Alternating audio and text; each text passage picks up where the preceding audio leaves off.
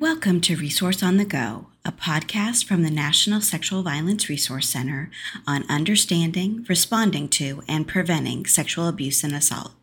I'm Sally Lasky, NSVRC's Evaluation Coordinator. On today's episode, I sit down with my prevention team member, Mo Lewis, to talk about our thoughts on how evaluation can support social justice work.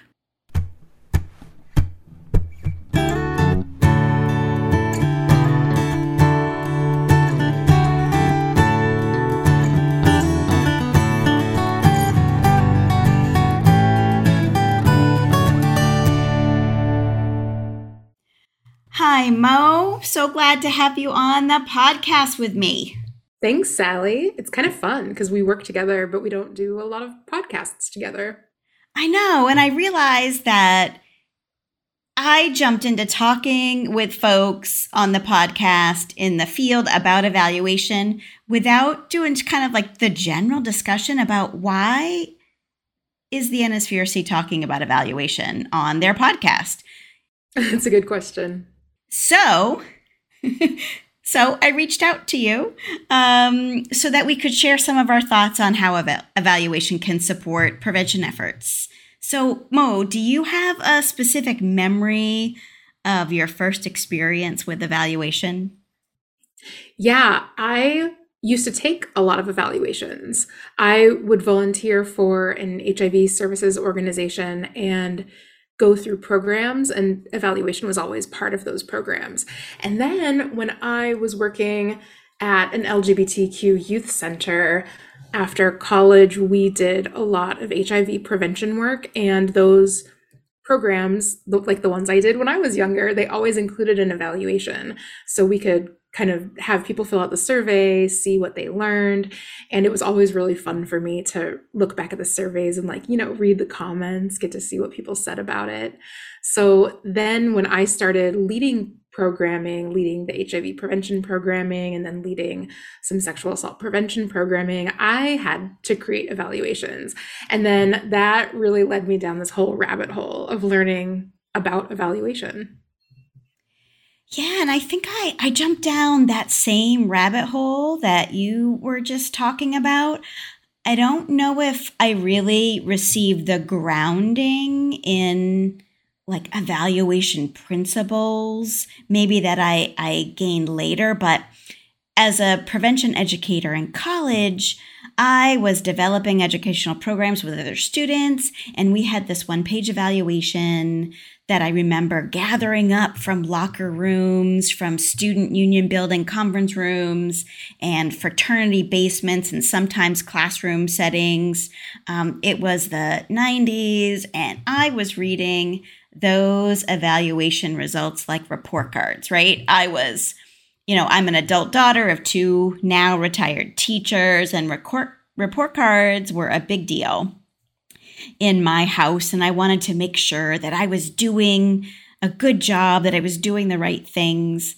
I'm not sure if those one-pagers actually told me the full story. And I honestly don't remember if they helped me to improve those programs that I was working on or not when I think back several decades ago, but I really do remember how they made me feel. And in this world of prevention, we are always learning.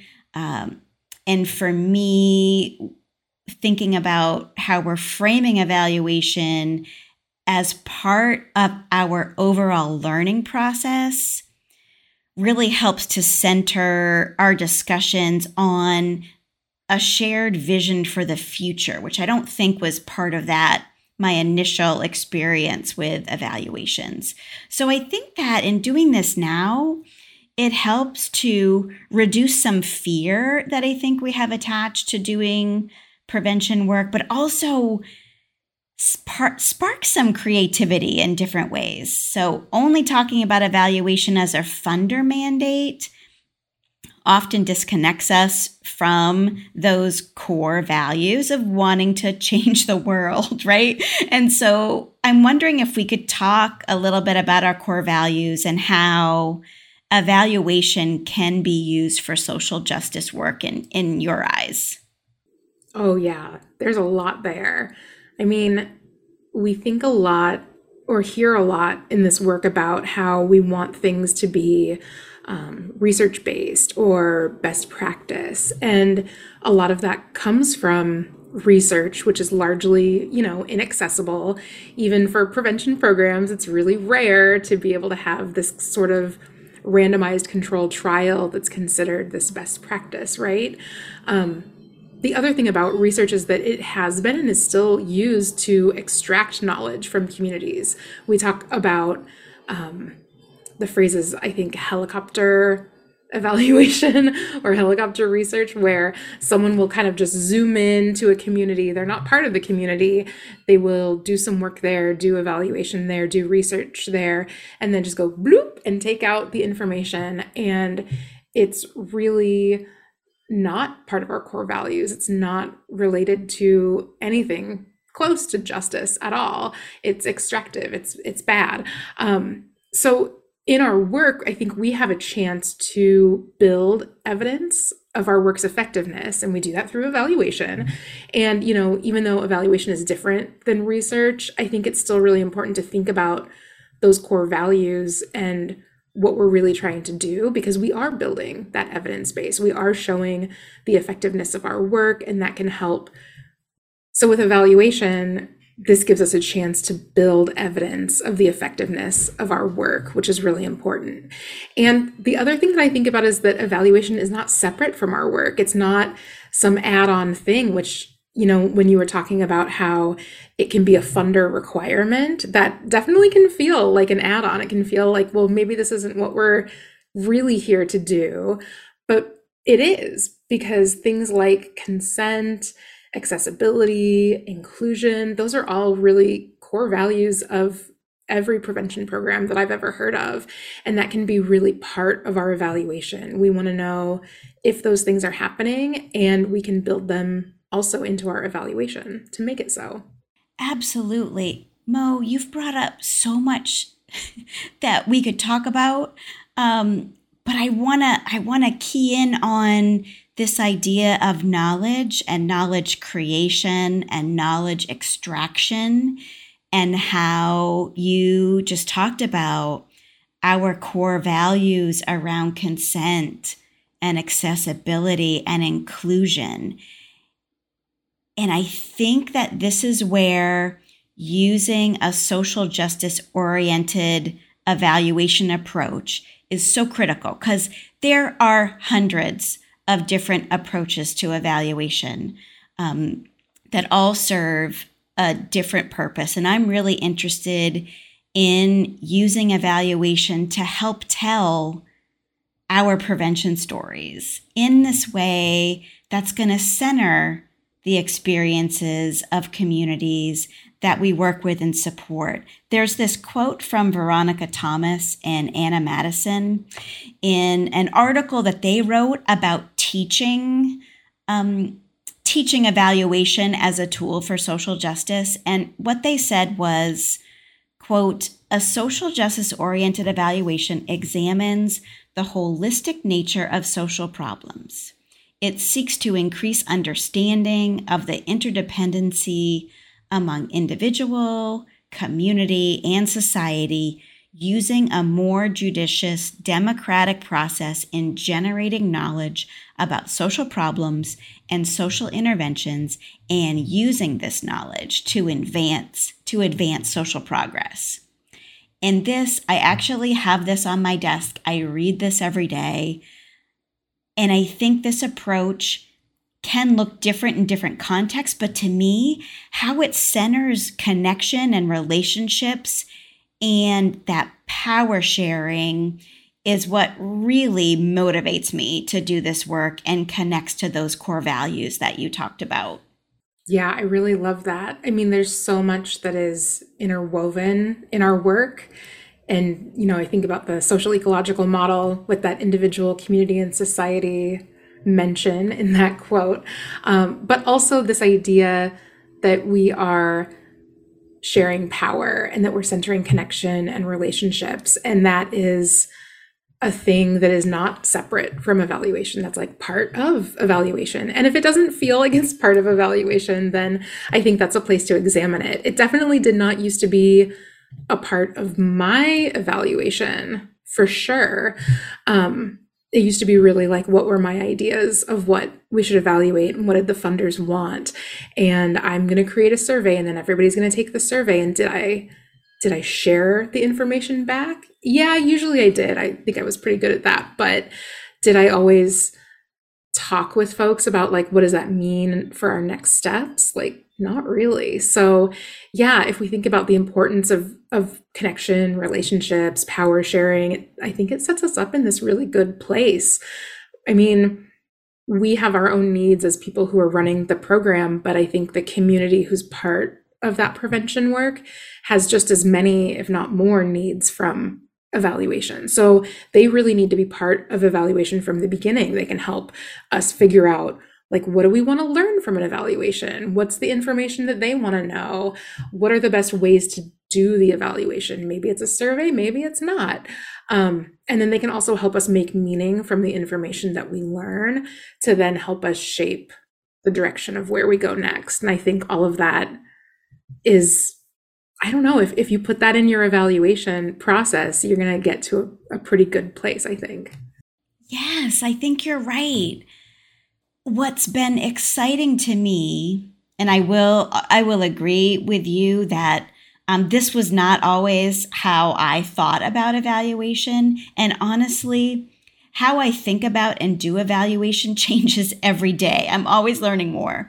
But this approach of integrating social justice into your evaluation, that it's part of your social change efforts, and, all of the work that is happening in our field to really change things at the community level. I really like how this approach is helping me have a stronger lens to examine systems specifically and the impact of our organizational practices, and even the partnerships that are needed to help communities thrive.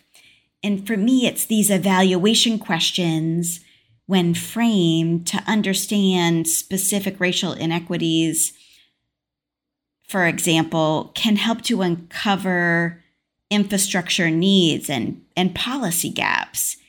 And it's also the day-to-day evaluation practices that can help center the needs of diverse community members. The work of Jaradine Coffey and her equitable evaluation framework have really inspired me to approach evaluation work with a focus on building and supporting those collective values to end sexual violence and build equity in our communities. And I feel like every day I am just unlearning. I'm relearning some things I forgot.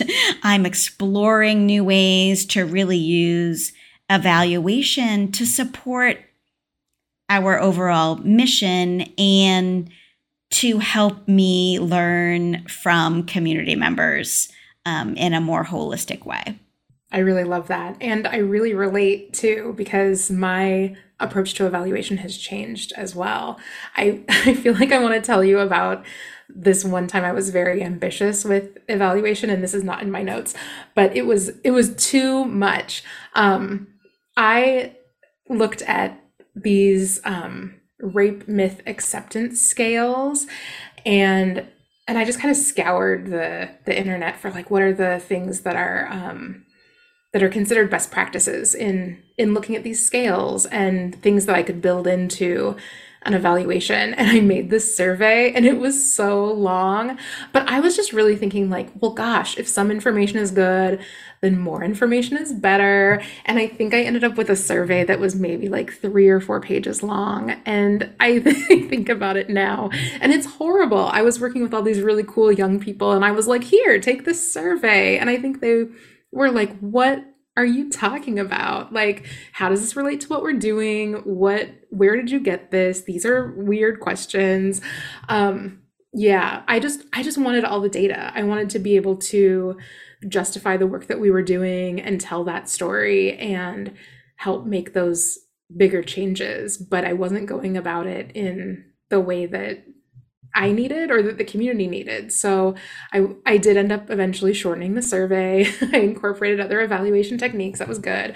Um, and yeah, it's funny because the more I learn about evaluation, the more fun it is to kind of change things up. And the thing that you and I have been doing lately are these stakeholder interviews as part of our own internal evaluation work.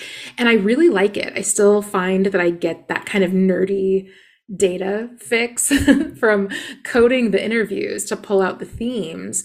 But then it also feels really good to not be asking people to take another survey and to be able to have that one-on-one connection to talk with someone about their experience.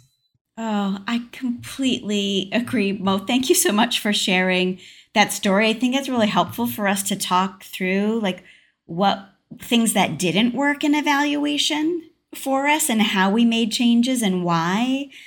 And I think the second part or that last part that you just talked about, that, these don't end up in, grant applications. It's not typically something that's part of a project that we're working on, but looking at evaluation as critical to the relationship building that has to be part of any effort to create change. If there isn't trust, if there isn't understanding and relationship there, then who's going to be invested in the change or really understanding what's needed? So I do appreciate, I think, that we are looking at the importance of relationship building in our prevention work. So then, of course, it needs to be part of, and there needs to be space for that as we're doing the evaluation work that's attached and part of and integrated into those projects. And oh my gosh, I could tell so many stories about my eagerness to extract, as you said earlier, all this data. And I have this constant mantra I say to myself, like, why am I asking this question?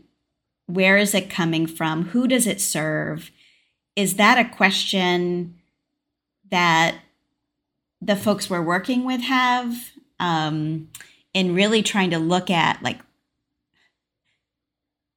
who is being best served by the evaluation data that we're gathering. And while I love the art of survey design, I think it can be very creative and very fun. And there are lots of ways that we can do survey development in a participatory way and talking with community members about the design and getting feedback and making sure it resonates and it's really collecting the data that people want.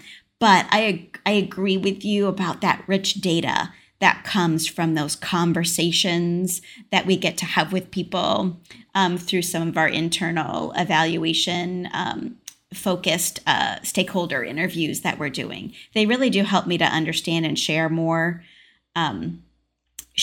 meaningful information about the prevention story in our field. So, we've talked about how our evaluation approaches should be driven by the values and priorities and styles, communication needs of community members. And in episode, I think it was 19, I got to talk with a longtime friend and advisor, Strong Oak, about how they had been able to put Indigenous values at the center of their new model for evaluating their program, their prevention program.